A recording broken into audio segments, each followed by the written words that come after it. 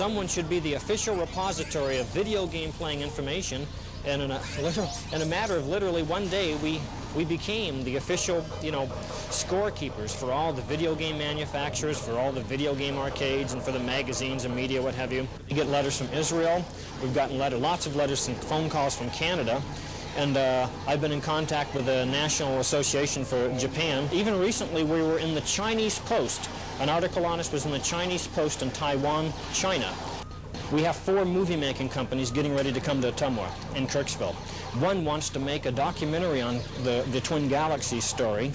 More and more people are discovering video games. In fact, they are everywhere, even in dentists' offices around the United States. And who's playing them in dentist offices? Mothers and grandmothers and uncles and aunts and cousins and everybody that you can think of seems to have played video games by now. So it hasn't peaked yet? Oh, no. I would say that it's going to continue to grow for quite a few years because everybody likes games, everybody likes sports. Those 2 qualities seem to be embodied in this.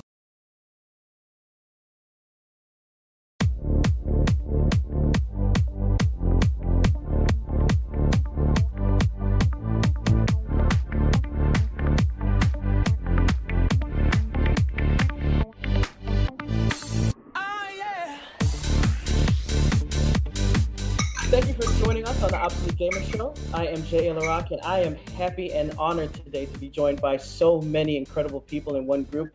We're discussing 35 years in esports, and a lot of people know about how esports is blowing up right now, but a lot of people don't know about its roots and history. And this is our chance to be able to talk about that.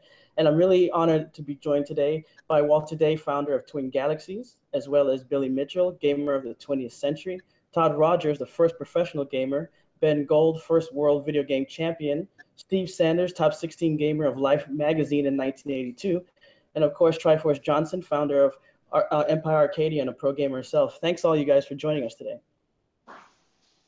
Thanks for having us. Thanks. Yeah, thanks for having us. Let's just get into it because there's a lot of history. I guess we'll start first with Todd.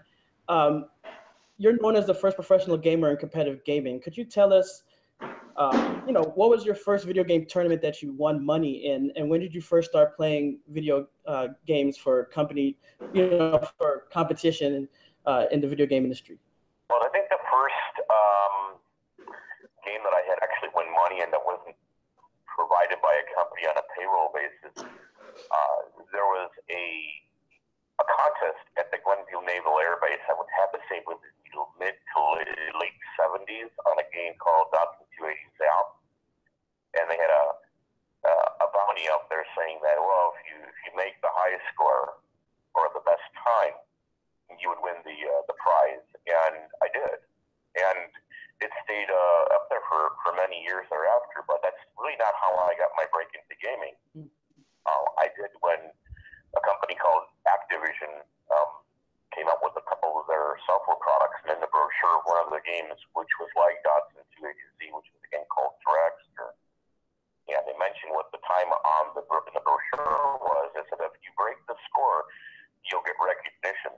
And by that time, it was like 1979, 1980, and I kept submitting my scores, beating my time, until 1982 when they invited me out to the Consumer Electronics Show in Chicago.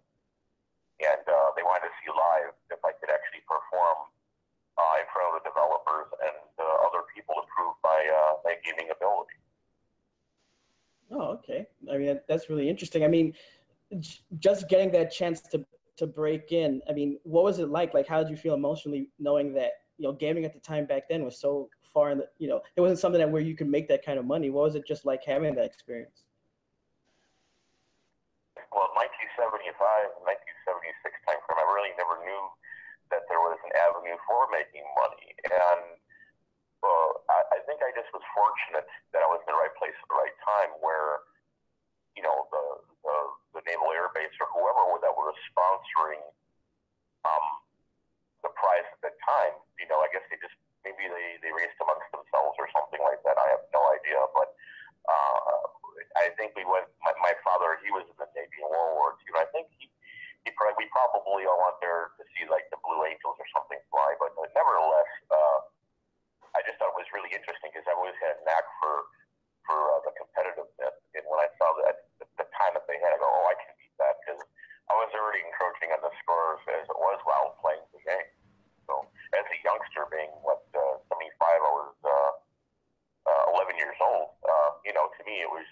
was all about the competitive spirit.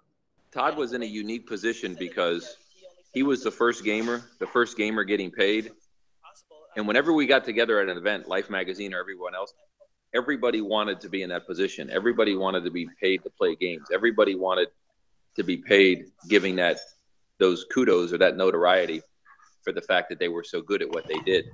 So the fact that Todd was the first one doing that, it's something that we all look back on and say, wow, that's what we all wanted. And Todd was the one who achieved it. That was really cool, actually. Yeah, I've got a client right now who's an eSports professional, and he makes more than enough money to take care of his whole family, although he's a single guy.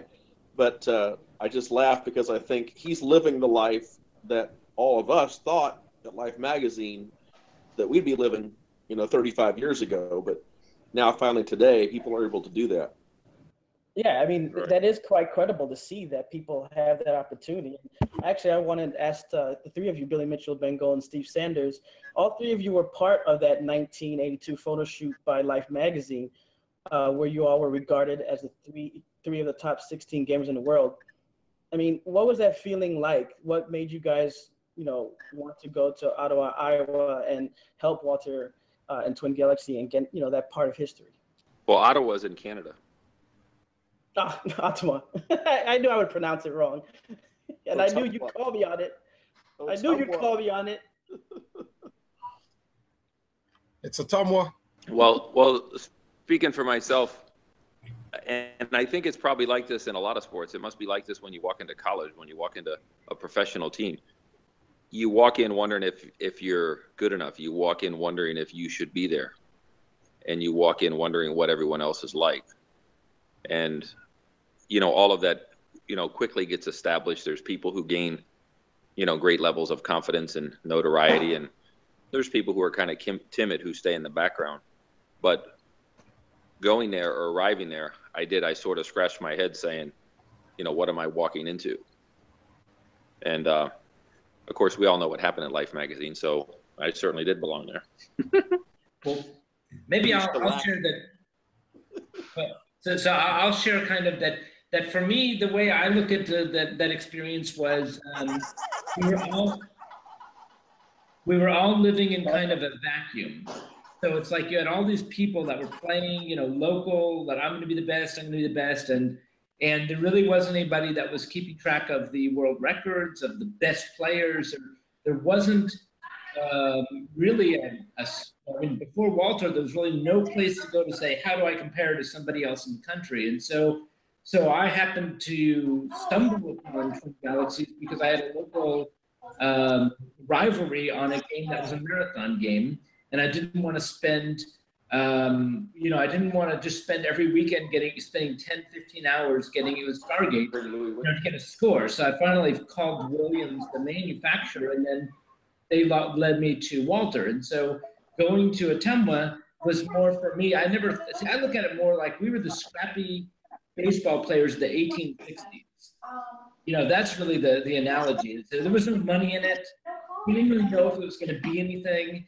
We just knew that we wanted to be around the best people and meet people that thought like us. And that really was, to me, the atmosphere of there. It was nothing like a professional gaming. It was more like we just all were the best. We're the best at what we did. And we're trying to figure out how we compare with other people.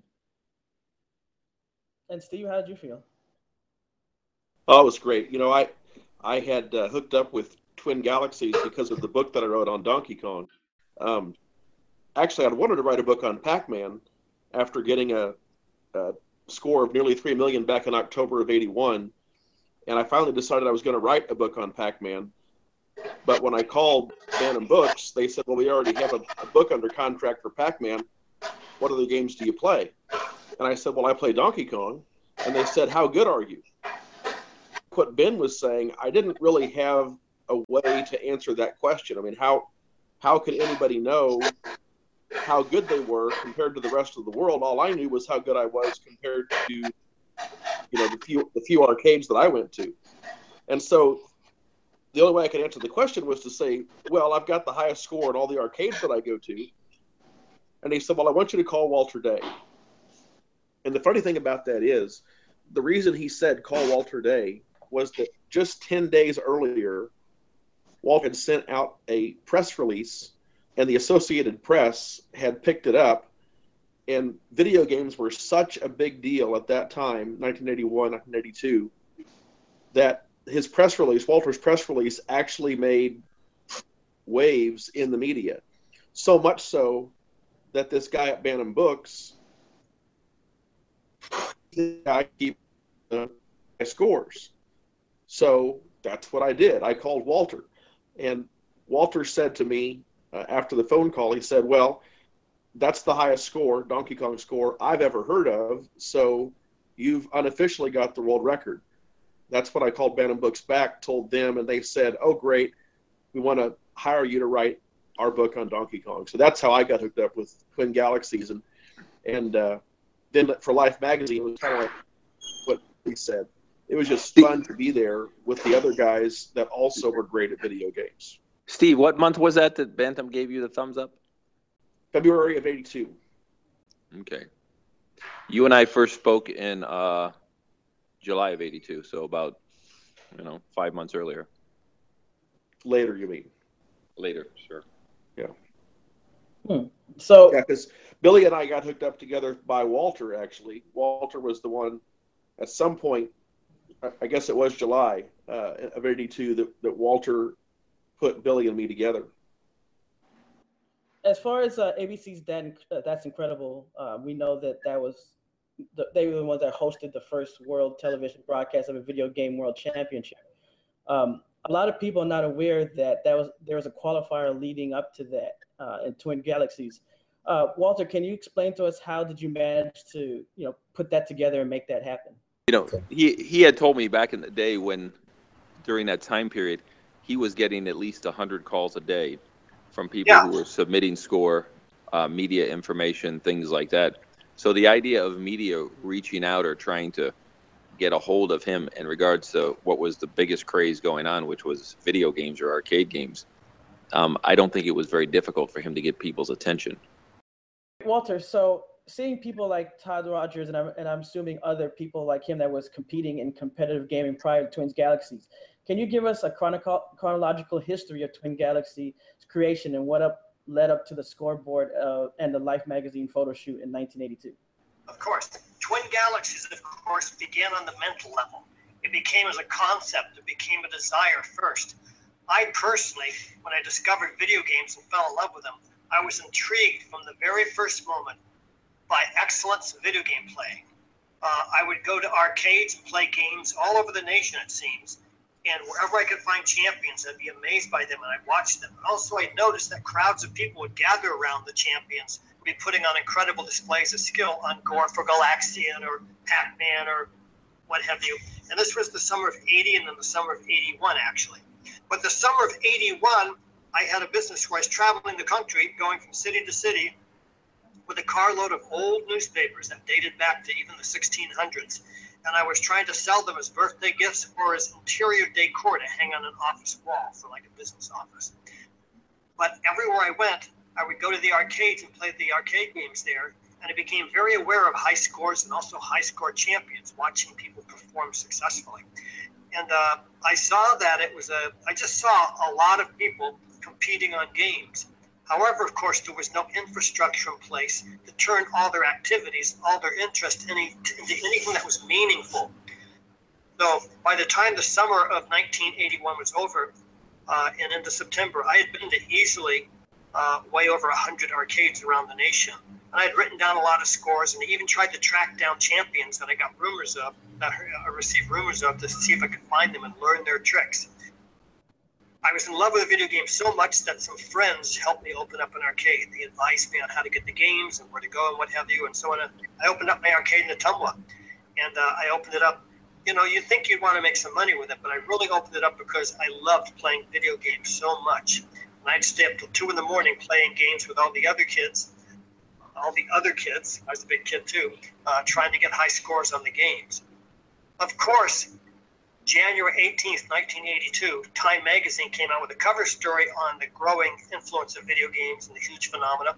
And one of the little story snippets in that long, like 8 or 9 or 10-page article was about Steve Jurassic getting a high score on a game.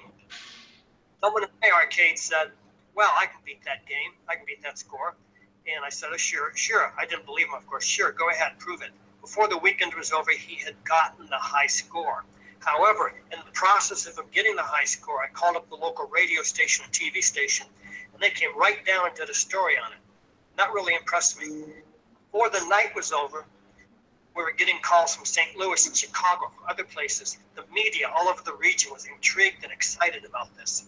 So on Monday morning, to try and find out if this new score he got, which I think was 24 million points, it was on Defender, whether or not that was the new world record, I called up Williams Electronics that made the game and found out that they didn't know what the world record was. And so I called up Replay and Playmeter, which were the two prominent video game magazines. They didn't know either. But in each case, everybody said, we get called all the time, almost every day, and we never know what the high scores are because no one keeps track of the records. So out of interest, I called Exidy and Midway and Valley, Universal, I guess, Nintendo, Atari, and I asked them about high scores, and all of them said, we don't know because no one keeps track of the scores. Well, I thought about that overnight, and I had all these notes and all these scribblings from all the places I'd been. I just thought that this is something that should be done. I just have to do this. And so I called them all back the next day and announced that we had a scoreboard here and that we were keeping track of the records if anybody wanted to know. And everybody unanimously, all 9 phone calls I'd made, they all said, this is wonderful. Thank you very much. This is a great service. We will keep your name and your phone number right here by our front desk Rolodex in case anybody calls about high scores. And it was amazing because I hung up the phone, and after about 30 minutes after that, I was playing a game of golf. Suddenly the phone rang, and it was someone from Nashville, Tennessee area, Goodlettsville, Tennessee, calling about a high score on Galaga. Casey Murphy from Goodlettsville, Tennessee, called about his high score on Galaga. And by the way, when they asked me who we were, I said, oh, we're the Twin Galaxies National Scoreboard. So I had to really start inventing and creating this whole thing from the very beginning so that it was up and running. So essentially, it was a very smooth, easy, effortless thing that happened automatically. And the reason it happened automatically is because Benjamin Franklin didn't create the lightning.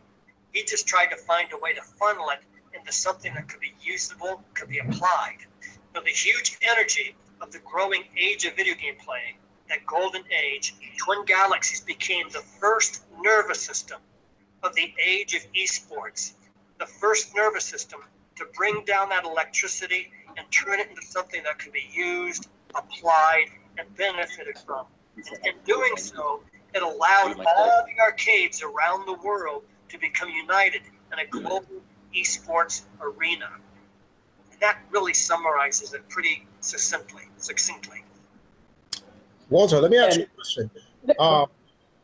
Walter, before, when you opened up the Twin Galaxies in '81, did you have an internal scoreboard in the actual arcade where you were keeping scores of the people there? Yeah, we had a scoreboard there because when Casey called from Goodlettsville, he says, "What's the high score in Galaga?" I looked up at the scoreboard and told him that he was in second place based on the score that was up there on the wall at that time.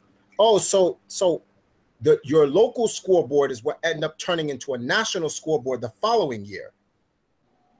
No, the local scoreboard is what turned into becoming the national scoreboard on that same day.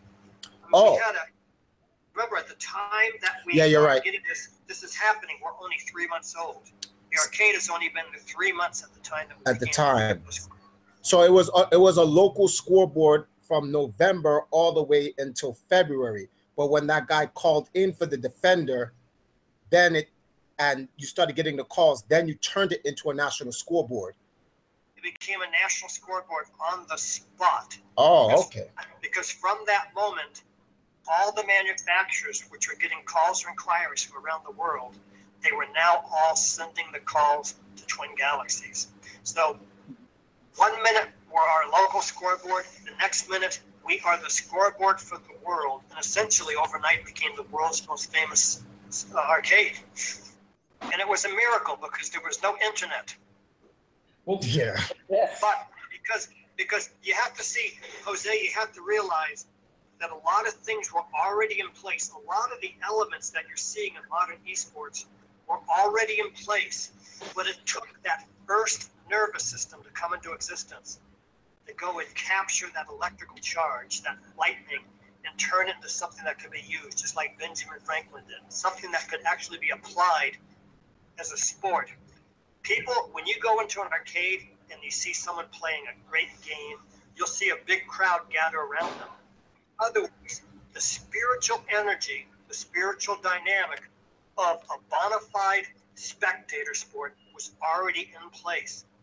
The millions of people who are prepared now to go online and pay their money, pay-per-view to watch video game playing, or go to the stadium and get in a chair or seat and watch video game playing, that's not something new that's being invented by today's modern esports people, and it didn't get invented by me. All I did was allow the champions to become united, to become organized, have the rules, have their status, have their championship belts, and have their tradition of belts, champions, rules, contests, and the whole thing. And that's what exactly turned it into esports from the very beginning, because that's what we did. And it's funny, people say, oh, Walter, you're the father of esports. Well, what it really is everybody who's on this phone call, and many more people, they are also the fathers of esports, because it's the legacy of the times. The legacy of the times. It's just that Twin Galaxies, me and the people around me, we were just the lightning rod for a phenomena, a force in nature, a historical epic that was finding some way to just happen, to come to life. Just like when there's a big rainstorm, the huge flood of water will find its way to the ocean. It automatically will, and there'll be a path that it will find. Somehow, Twin Galaxies, Walter Day, and these superstars that became the Life magazine guys, became the team members of the national team, they were that path through which that huge strike of lightning chose to pass through.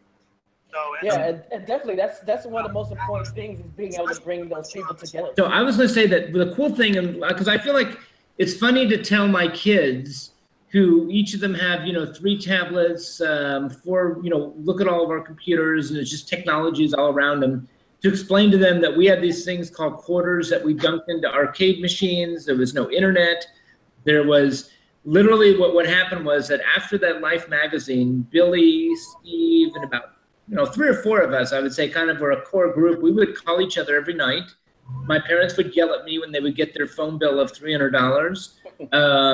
And we would all go. At that point, the video game manufacturers had no chance, because we were all working separately. But once we were kind of like together, there would be a new game that would come out, and we would all play, and then we would talk at night, and we were able to kind of like multiply our experiences, and we were able to kill games quickly, as opposed to having to figure them out by ourselves. So the things that I remember was, outside of, That's Incredible, where there was a lot of tension between us. There was when we were competing for that in those 2 or 3 days, we were kind of up against each other. There was a little bit of tension there. And maybe I benefited from the fact that I did not party at all. I was 16 and I was kind of a nerd, and that helped. But I would say that there was really this feeling of we're all kind of in this together, and we spent our own money, because we never really could figure out how to make money, because the business model of putting quarters into arcade games discourages competitive gaming. Okay, because what happens is the owners loved it when we started a game, and they hated it when I could play for 2 days straight, or when we could marathon it. So that was one of the problems that what online solved for, was let people play for as long as they want, and we have a different way of charging them, as opposed to a quarter per game. So that was kind of I have great memories. Personally, in the late 83s, when I kind of started dropping out. But I loved it. I loved it when I reconnected with Walter and Billy and got a chance to, hang out from time to time. So that was kind of my take on it, being part of this experience. Yeah, I just want to ask quickly before you go, if you have the chance, with that ABC's, That's Incredible. I know that there was a qualifier before that. and that, you know, you competed in that before going on the show and become the first world champion. Can you just tell us quickly about that experience, the qualifier, and then going on to the championships? So the qualifier was actually really well done. We had, I think, 19, 20 people. It was very intense. It was the thing that I remember was that I was in 12th place after the first day. That what they did is they took an average of your scores, and they said if the top score was 1 million and you got 200,000, you get 20 points or 20%. And so each our score was kind of relative one to another. And it was funny because I had calculated that I would be in 4th place. And I mean, I knew exactly where, I mean, I was very analytical, still am. I knew exactly where everyone would be. My best games were coming up. But I got lucky because I did the best I could do to qualify. And Eric Jenner, who really should have kicked my butt, he did really badly on like two of the 3 games. And that's basically how I was able to kind of sneak in there. And then when we went to That's Incredible, they started us over. So it was like, even though Todd Walker won by a wide margin the qualifier, we all started from 0 when we were on That's Incredible. And again, I got lucky. Todd messed up on a very key on Burger Time, which was the game that he was better than me and Darren at. And I didn't mess up. That was it.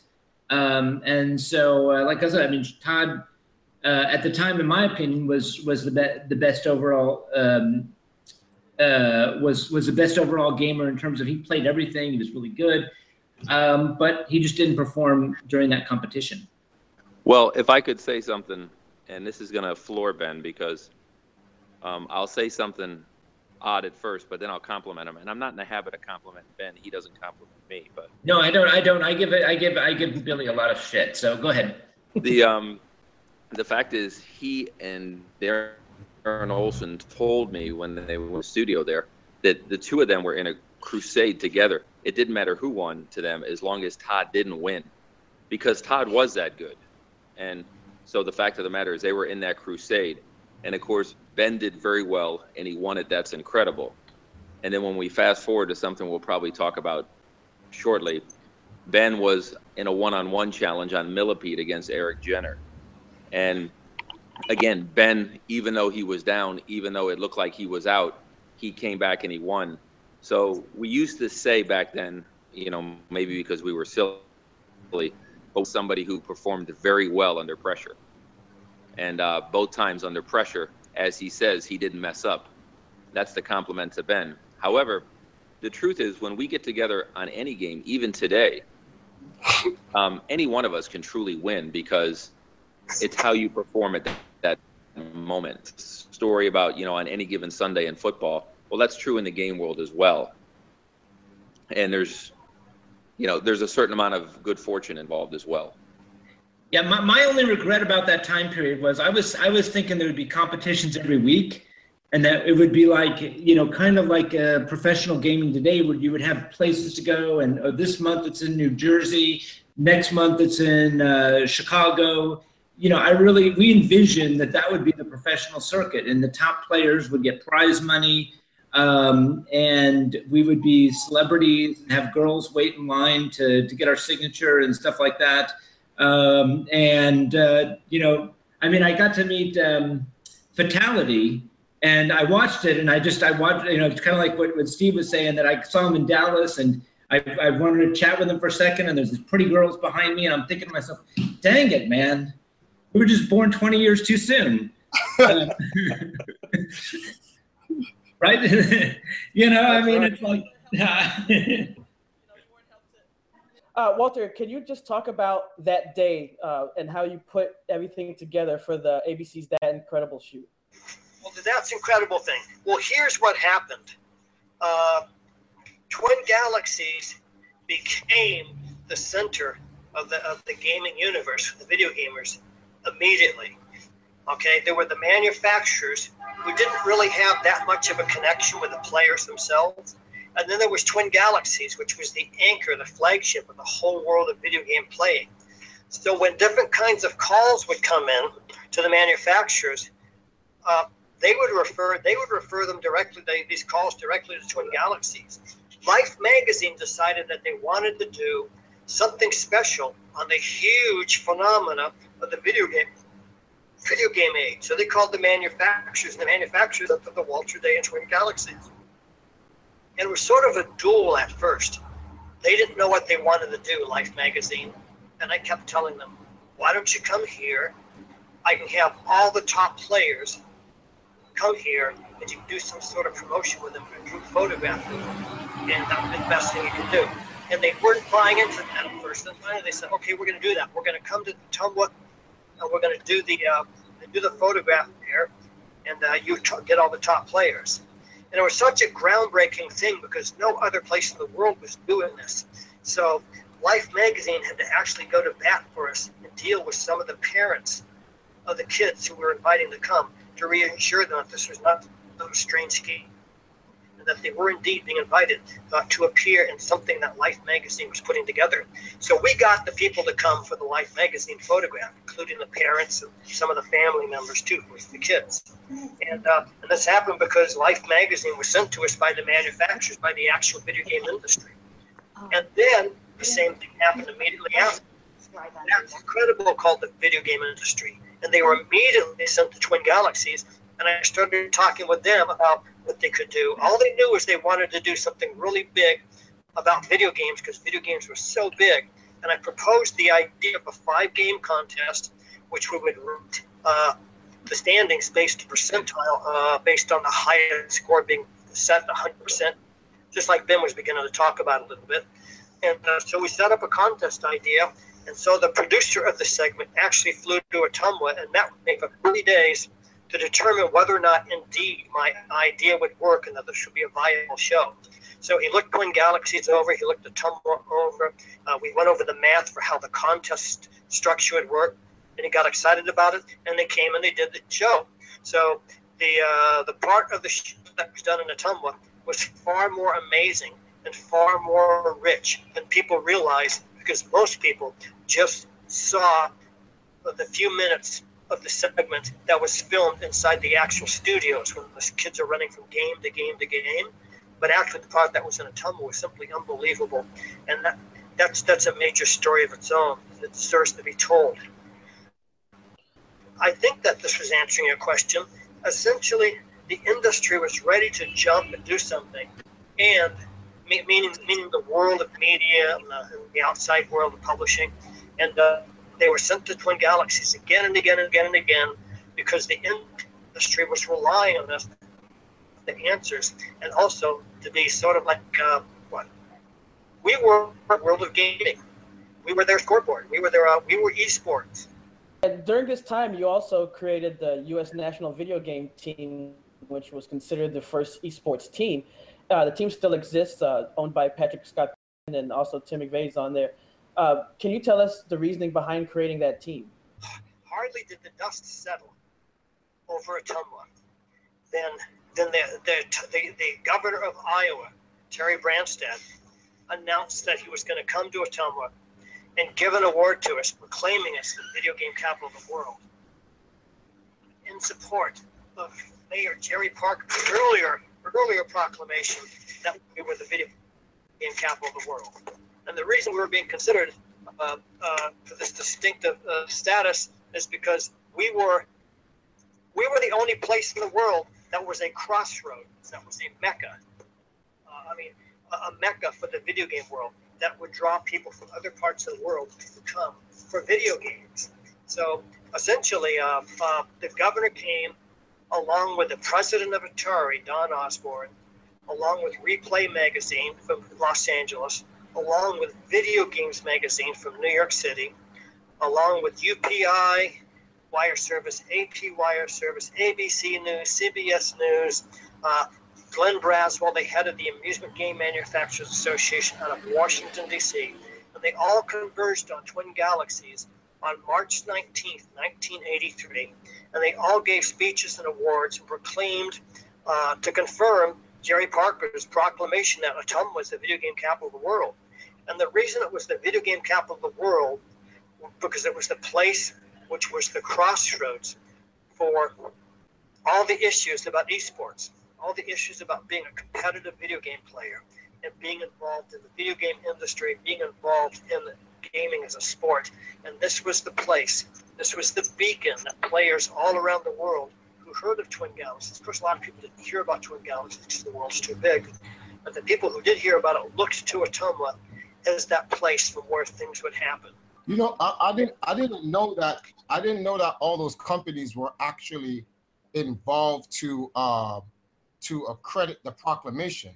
I thought it was just a proclamation from the governor. Oh no, it began that way, but it swelled up tremendously. And as a matter of fact, one thing that got a lot of press coverage was the governor of Iowa played the mayor of Ottumwa in a game of Pac-Man to see who would win. Oh wow! Who won? Parker won. Oh wow! The mayor beat the governor.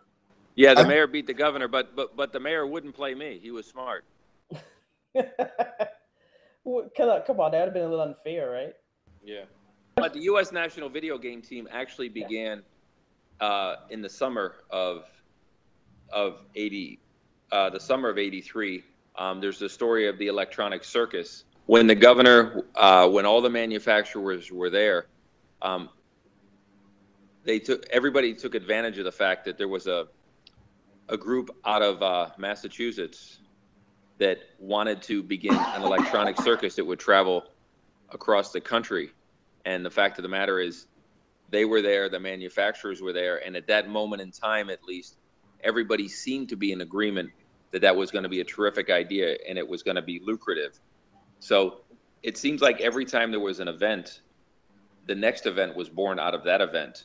So the idea of the electronic circus and the people we met there for it, and all the players who wanted to be a part of it, all of them were there at the governor's visit. Oh, okay. Walter, can you tell us a little bit about that and then leading up to creating, the U.S. national video game team? In February of 1983, one night I got a phone call from a man named Jim Riley out of Boston. Whoa. A company called Meeting Planners. And essentially, he explained to me that he had stayed up the whole night before, unable to sleep, because he got completely grabbed by this vision of a video game circus coming into town with 40 big trucks full of games and people and all sorts of acts, and that it would go from city to city, from Coliseum to Coliseum, convention center to there, putting on a video game electronic circus. And he looked up he did his research, whatever it was. He called the manufacturers, and with his idea, I guess essentially the first person he called was me, because, like I said, all roads led to Ottumwa.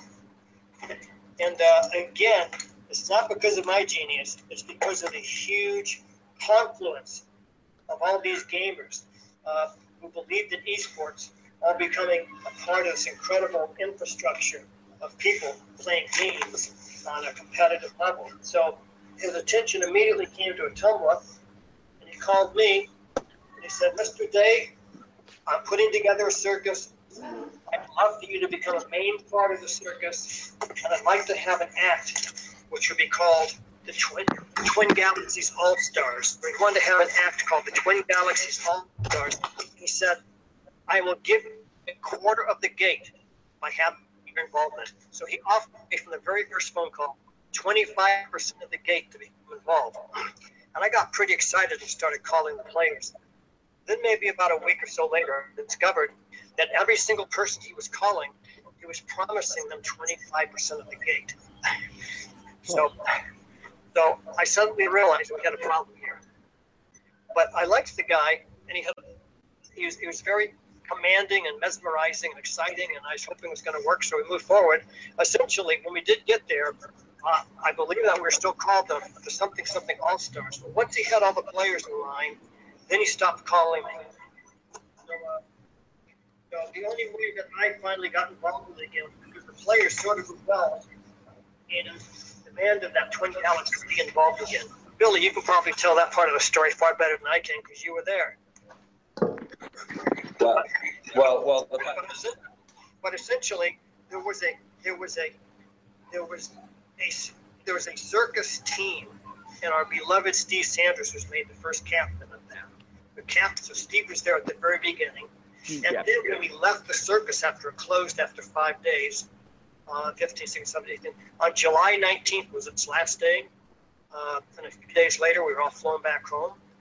And I decided to start the U.S. National Video Game Team and actually go on tour and challenge arcades and actually have the team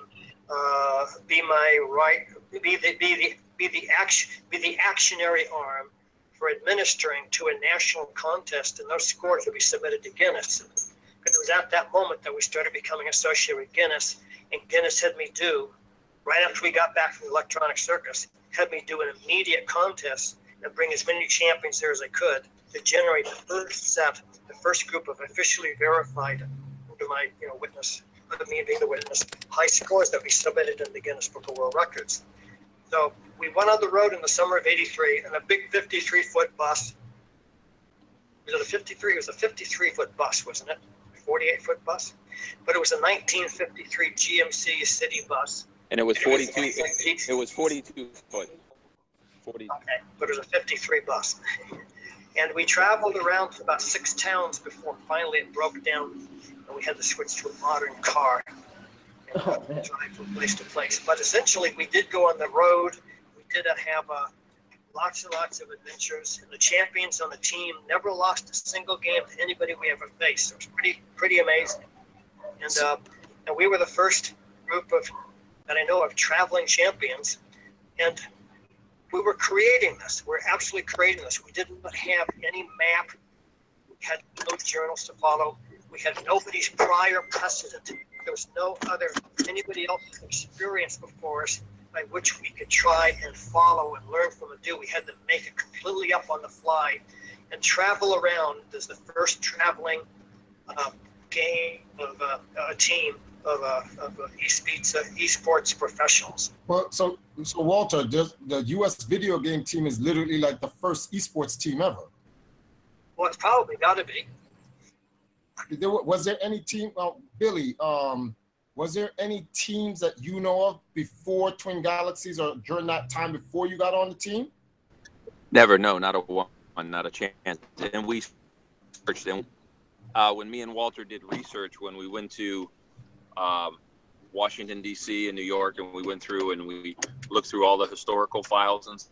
No, we went through all the back issues of Vending Times, Replay Magazine, and Playmeter Magazine, Billboard, Cash. Let's see, we went through Billboard, Cashbox, Variety, Replay, Playmeter, and Vending Times. All the issues back to the early 70s. And there's never an instance we found of someone organizing a team of video game players. Now, we're not just talking about organizing a team, because you can go and say, oh, we're organizing a team. But it's a whole other different thing to actually get in uniforms, get a bus, and go around and make public appearances as a team, taking on all comers as a team. So that's pretty involved. And each time we went, we visited manufacturers. They said it's the first time there was any organized team that ever came to visit them for any way or any reason. When we reached the Sega factory in Rancho Bernardo, Southern California, down by San Diego suburb, Rancho Bernardo.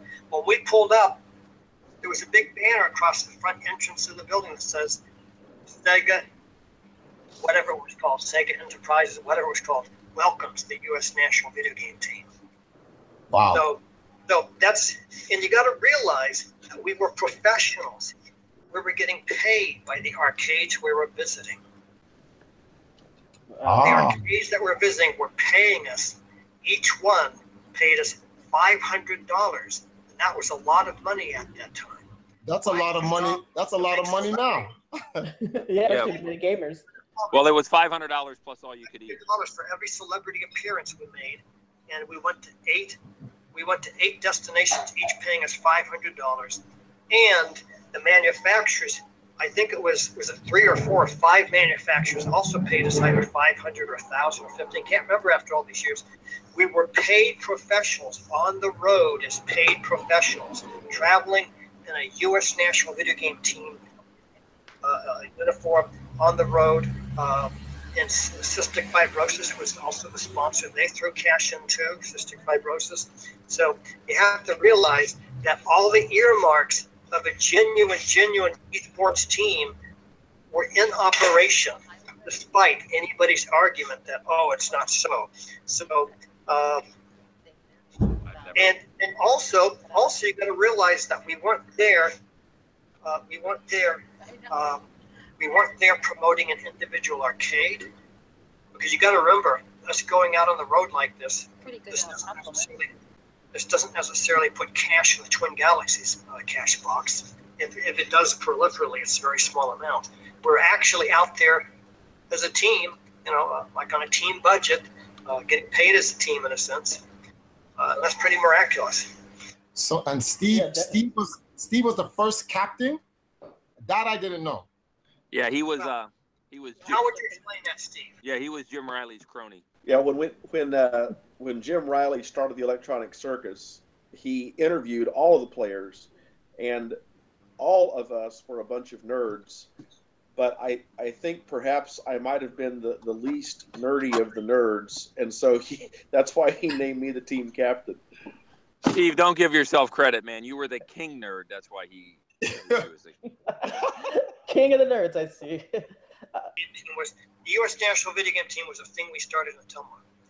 So that was a different animal. Oh, well, versus the Well, the Electric Circus was whatever it was called. Originally, it was called the Twin Galaxies All Stars, but what it became by the end, I can't remember. Oh, okay. Billy, overall, can you, what was like some, I guess, your memories or stories from that time? Because I mean, I could just imagine. I mean, even now, to have gamers go out like that as a team, it must be awesome. But back then, it must have been like an adventure, right?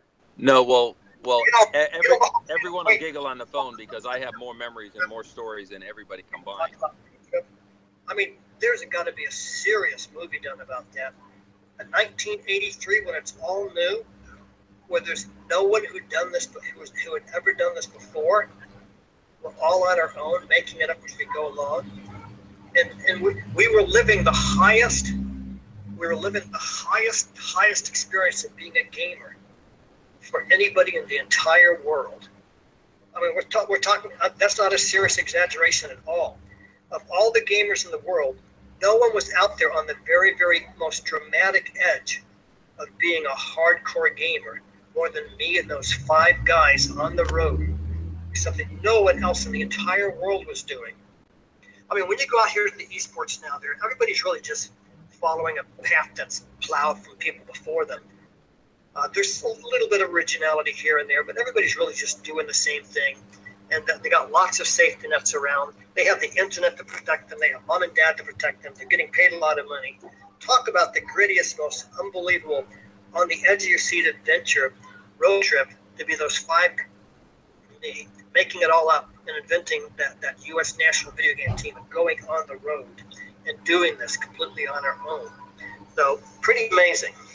Well, here I'll give you a little bit. There was a couple of us who would never call home, who would never ask for money, because the first question we would get is, "Why don't you just come home?" So it didn't matter. We would sleep on cardboard. We'd go hungry. We'd do anything because we wanted to pioneer what we wanted to pioneer. Now, there was an exception to the rule. It's too bad he's not on the phone anymore. But Ben, being the rich Jewish kid from Texas, he always had money. And we were always trying to steal his lunch or whatever it was he ordered. We still laugh about that today. We'd sit on each side of him and say, "Ben, why don't you order this? No, order that." We would try to force the order for him to order, depending on what we wanted that we could steal off his plate. I still pick on that for that today. But so the truth of the matter is, picking on nerds. When we went somewhere, when we pulled up, it was the equivalent of a rock band pulling up. I mean, we had people waiting for us. We had groupies. Yes, people did want to be in the arcade. They did want to be around us. They did want to watch us. And what was funny was, and I think particularly of a kid, and his name is lost to history, in San Diego, who was waiting for us to show up. He was good at Miss Pac-Man. He was the best in the arcade. And he heard that I was going to be there, and he simply didn't believe that the scores that I claimed to get could possibly be gotten, because the game really does get that difficult. And I mean, he was outright hostile. I mean, and waiting for me. And I wasn't aware of it at the time, and I was playing, and there was this real rough, mean looking attitude sitting behind me watching me play. And all of a sudden, out of nowhere, he would just start screaming, "This guy's effing awesome," because it was exactly opposite of what it was he had anticipated would happen. It was funny. He was such a hostile guy who became such an admirer, because he saw that what we claimed and what we said we could do, we really did. It was actually really cool. It was like being a rock star. It truly was. Yeah, I mean, it's amazing just to think that, you know, I remember going to arcades and seeing people gather around for someone playing, you know, old games like Spy Hunter, Street Fighter, something that people thought might be difficult to beat. Pac-Man too. It's funny with Pac-Man because it'd always be a guy that comes in a business suit, and he'd be the one that puts in 1 or 2 quarters and gets so far. So sometimes it'd be the older guys that would teach the younger guys how it's done. And to go from there to being able to be a team and go out and actually make some money, I mean, especially at that time, like people nowadays don't understand. They think, oh, just go and play some games. But back then, it was really accomplishment. And then you were everyone on your team was someone that people would stand around at arcade and watch for hours on end. Back in those days, the arcades, the big arcades would put TV monitors on top of the games so that the crowd could watch the TV monitor above the game and be able to see whatever the player was doing on the game.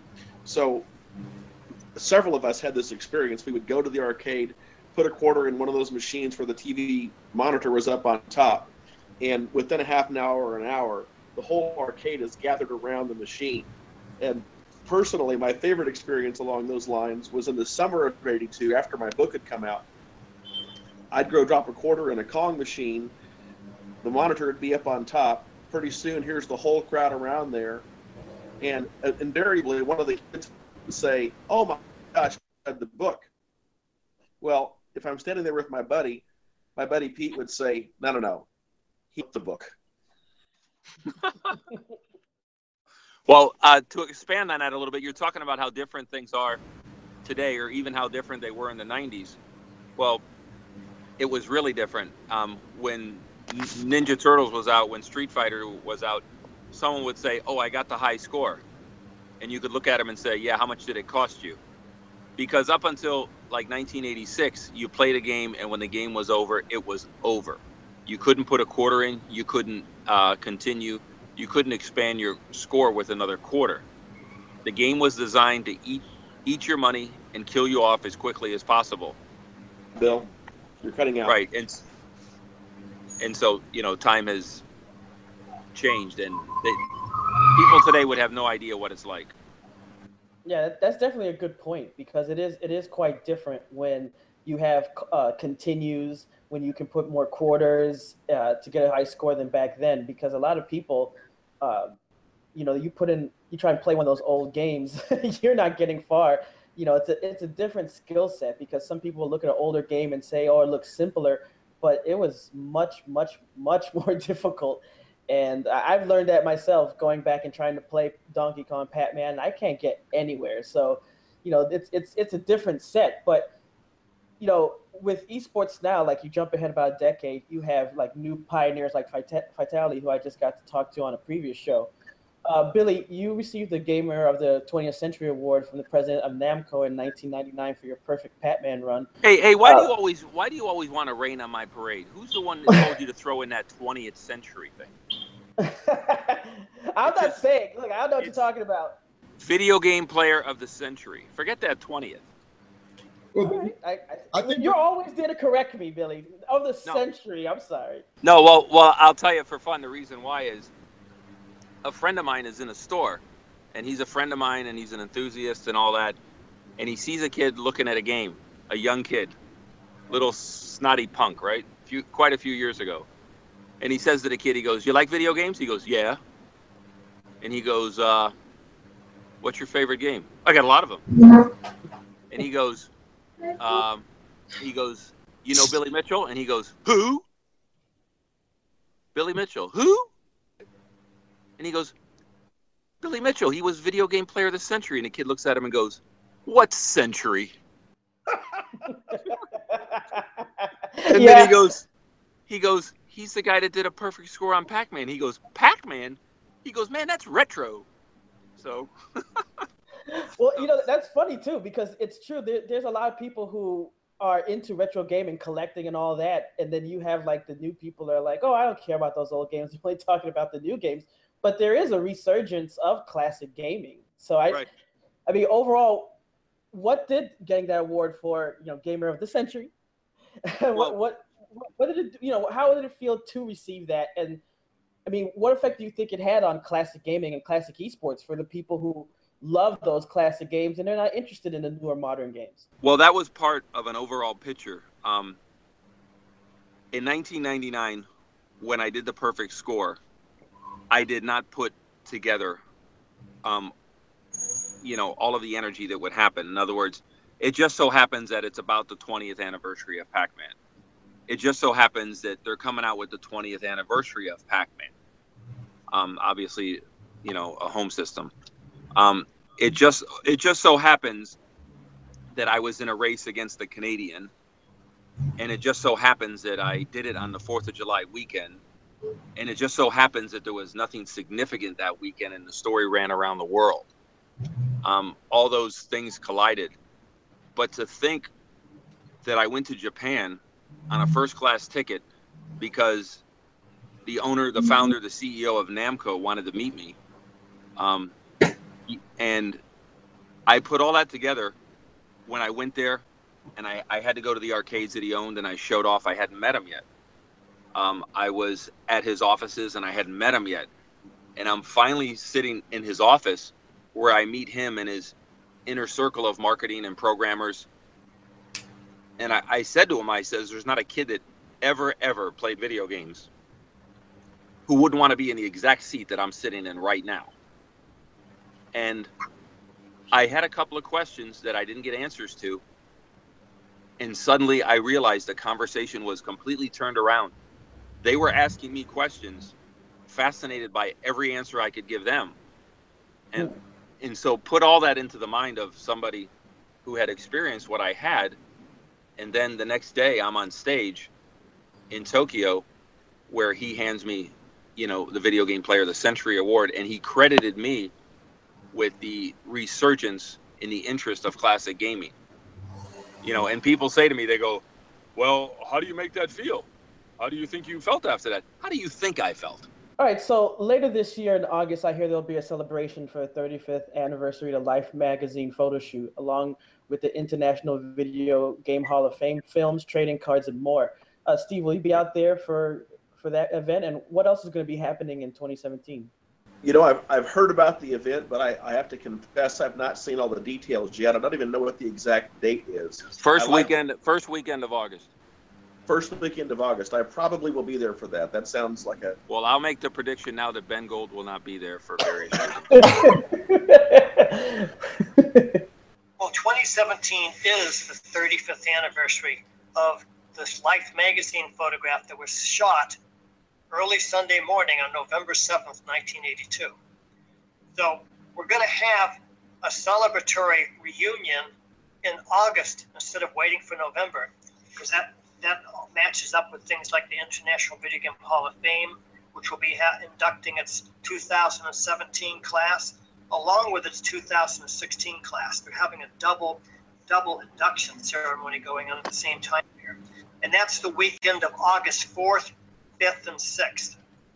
On August 4th, we'll begin the celebrate weekend. August 5th will be the actual, the evening of August 5th, Saturday, will be the induction ceremonies for the Hall of Fame. And then on Sunday, August 6th, will be the celebration of a reunion. We believe it will be as close to a full-blown reunion as can be possible. Billy, will you be out at the event this coming summer? Oh, I'll absolutely be there. I'm there for a few reasons. Obviously, it's fun. I enjoy it. I enjoy the company. But the obsession I have with winning, in other words, I'm going to be there. Ben won't. In other words, I can't let people like go one up on me. Ever since my experience there in Ottumwa back in that first 1982, people say, boy, you really have an obsession with this, don't you? Yeah, I win. I got to beat these guys, so I got to be there. So I'll absolutely be there. What about you, TriForce? Yeah, I'll definitely be there. I'm actually I'm inducted in the 2016 class, but I would have gone there anyway. I was there earlier. I was there for the 35th anniversary for Twin Galaxies, so I definitely have to make sure that I'm there for the live photo shoot. I wasn't there 35 years ago, so and if there's going to be a reunion, I would like to at least experience that. So I'm definitely set to go, and this time I've actually convinced my team to come with me. So yeah, something that we never got to do back then. So the team is going to be able to come with me this time, so they can be able to experience all that Ottumwa has to offer in terms of history for competitive gaming. So I'll definitely be there. I want to ask, especially since you've been playing games since the 80s, you yourself didn't really step into the esports scene until the 21st century with your team, Arcadia. Your organization has a long list of accomplishments in esports: 21 world champions, 2,000 plus tournament wins, 10 Guinness world records for the team. And you'll be joining your fellow teammate Todd Rogers, at the International Video Game Hall of Fame later this year. I guess what I want to know is overall, just talking about your team and their accomplishments, can you tell us how Empire Arcadia fits into all of this? Well, our team, when I started our team based on the lore of Twin Galaxies. Walter will tell you that, like, in the early, I think 2002, I did an article on Twin Galaxies and Walter's history and everything, because I was always fascinated by it as a kid. I just didn't think I was good enough to compete with those guys. Heard about them, when we used to run the streets of New York, and we used to go and try to compete in the arcades to try to get these guys scores, but we were young then, and we're like, no. I guess when Billy was, 81, 82? When Billy was like 17, 18, I was like 4 or 5. So that's not happening. But as I got older and then we built the team, we not only wanted to pay homage to the classic scene and what they've inspired, what they built, the infrastructure that they built to put together the competitive scene to evolve to what it is now. We also wanted to be able to contribute to its evolution. So we're like I guess a midway team. We're midway, okay. We have classic gaming roots, but we play in the modern age. And so when I built the team, what I wanted to do was preserve, protect the history of esports, and then at the very same time, help develop and evolve the industry of esports. So that's why when I made the team, we were considered the development team as a whole. A lot of people got that mixed up, like, what does that mean? And I never really was able to put together a summary that summarized that's what Empire Arcadia was about. We're about esports, but we wanted to develop all the components around it. Not just the industry, not just the competitive side to it, but the culture and everything else in between. And we wanted to connect the timelines. We wanted to connect the classic age to the modern age, because you only know where you're going when you know where you've come from. And that's when you look at the esports industry today, they really don't understand where they come from. A lot of guys believe that Faker is the beginning of esports, which insults guys like Fatality, guys like Thor Ackerland, guys like Mike Iorosi, guys like Billy, guys like Ben, guys like everyone that was on his show, Eric Jenner, and all the other champions that literally pioneered the entire way for what we have now. A lot of people say, well, look, you can't compare esports then to now, because the stuff that we're doing now in esports was never done then. And that's completely untrue. This entire podcast here with Walter and Todd and Ben and Steve and Billy, these guys are talking to you about going on national road trips as a gaming team, being paid by sponsors, going on national network television, broadcasting world championships, having huge qualifiers, having the entire video game industry proclaim Twin Galaxies in Ottumwa, Iowa as the video game capital of the world, all of those things, everything you see being done today in esports was done without the internet. All the internet has done and all today's technology has done was help evolve and bolster and make better what was done yesterday. If you took all the resources and technology of today and give that to Walter 35 years ago, esports would be a $100 billion industry. It wouldn't be $1 billion industry, it'd be $100 billion industry. But those things weren't there. So Walter was like, these guys were really like ahead of their time. So our job with our organization is to make sure that we help maintain that history and pay homage to it, because it enriches the culture and the industry of esports today, to see how far it has come to where it is now. And this is not to take away from anything of the modern champions today, like Daigo or like Infiltration or like MVP or like Faker or any. It's not to take away from these guys. It's actually to kind of credit them that these are the descendants of guys like Billy, Ben, Steve, Todd, and so forth. These are all, they're all the children of Walter. Like, these are the grandchildren of Walter. And I know Walter is very modest and he goes, everybody back then was like the father of esports at the time, but that's not true. These guys were kids, like 60. These guys weren't even 21. They were barely eligible to be drafted for war. Walter was 33. He was their father. So Walter was the father then, and he's the grandfather now. And and when Walter unfortunately leaves us, hopefully 40 years from now or more, when he actually leaves us, everyone is going to really then realize and recognize the contribution he and his sons in gaming have done to help pioneer what we have now and what we're going to have coming up in the future. So as Walter's grandchild, I have it on my Facebook, I'm Walter's grandson.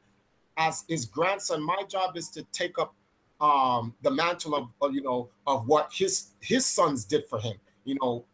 Billy and Ben and Todd, and those guys were there on the road talking about sleeping on cardboard boxes and traveling around the place and goading Ben to use his Jewish money to pay for their food and all that other stuff. So those guys put in the work then. My job is I have to put in my work now in my generation to preserve the work that these guys have done, to preserve the pioneering, the trailblazing.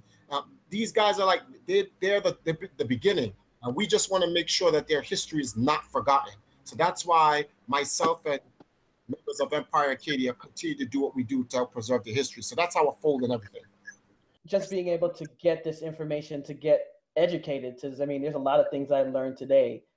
It was really a great experience to be able to talk with each and every one of you. And I really thank you again for coming on the show, to just be able to, I grew up playing like a mixture of the old school games to the new school games, and I love classic gaming and things like that, and be able to meet you guys and be able to talk about 35 years in esports. A lot of people are seeing esports for the first time, but they don't know how deep those roots go. And to be able to talk with each and every one of you today and get that information and learn from you has truly been an honor. And I really thank you guys for coming on our show and talking to us today.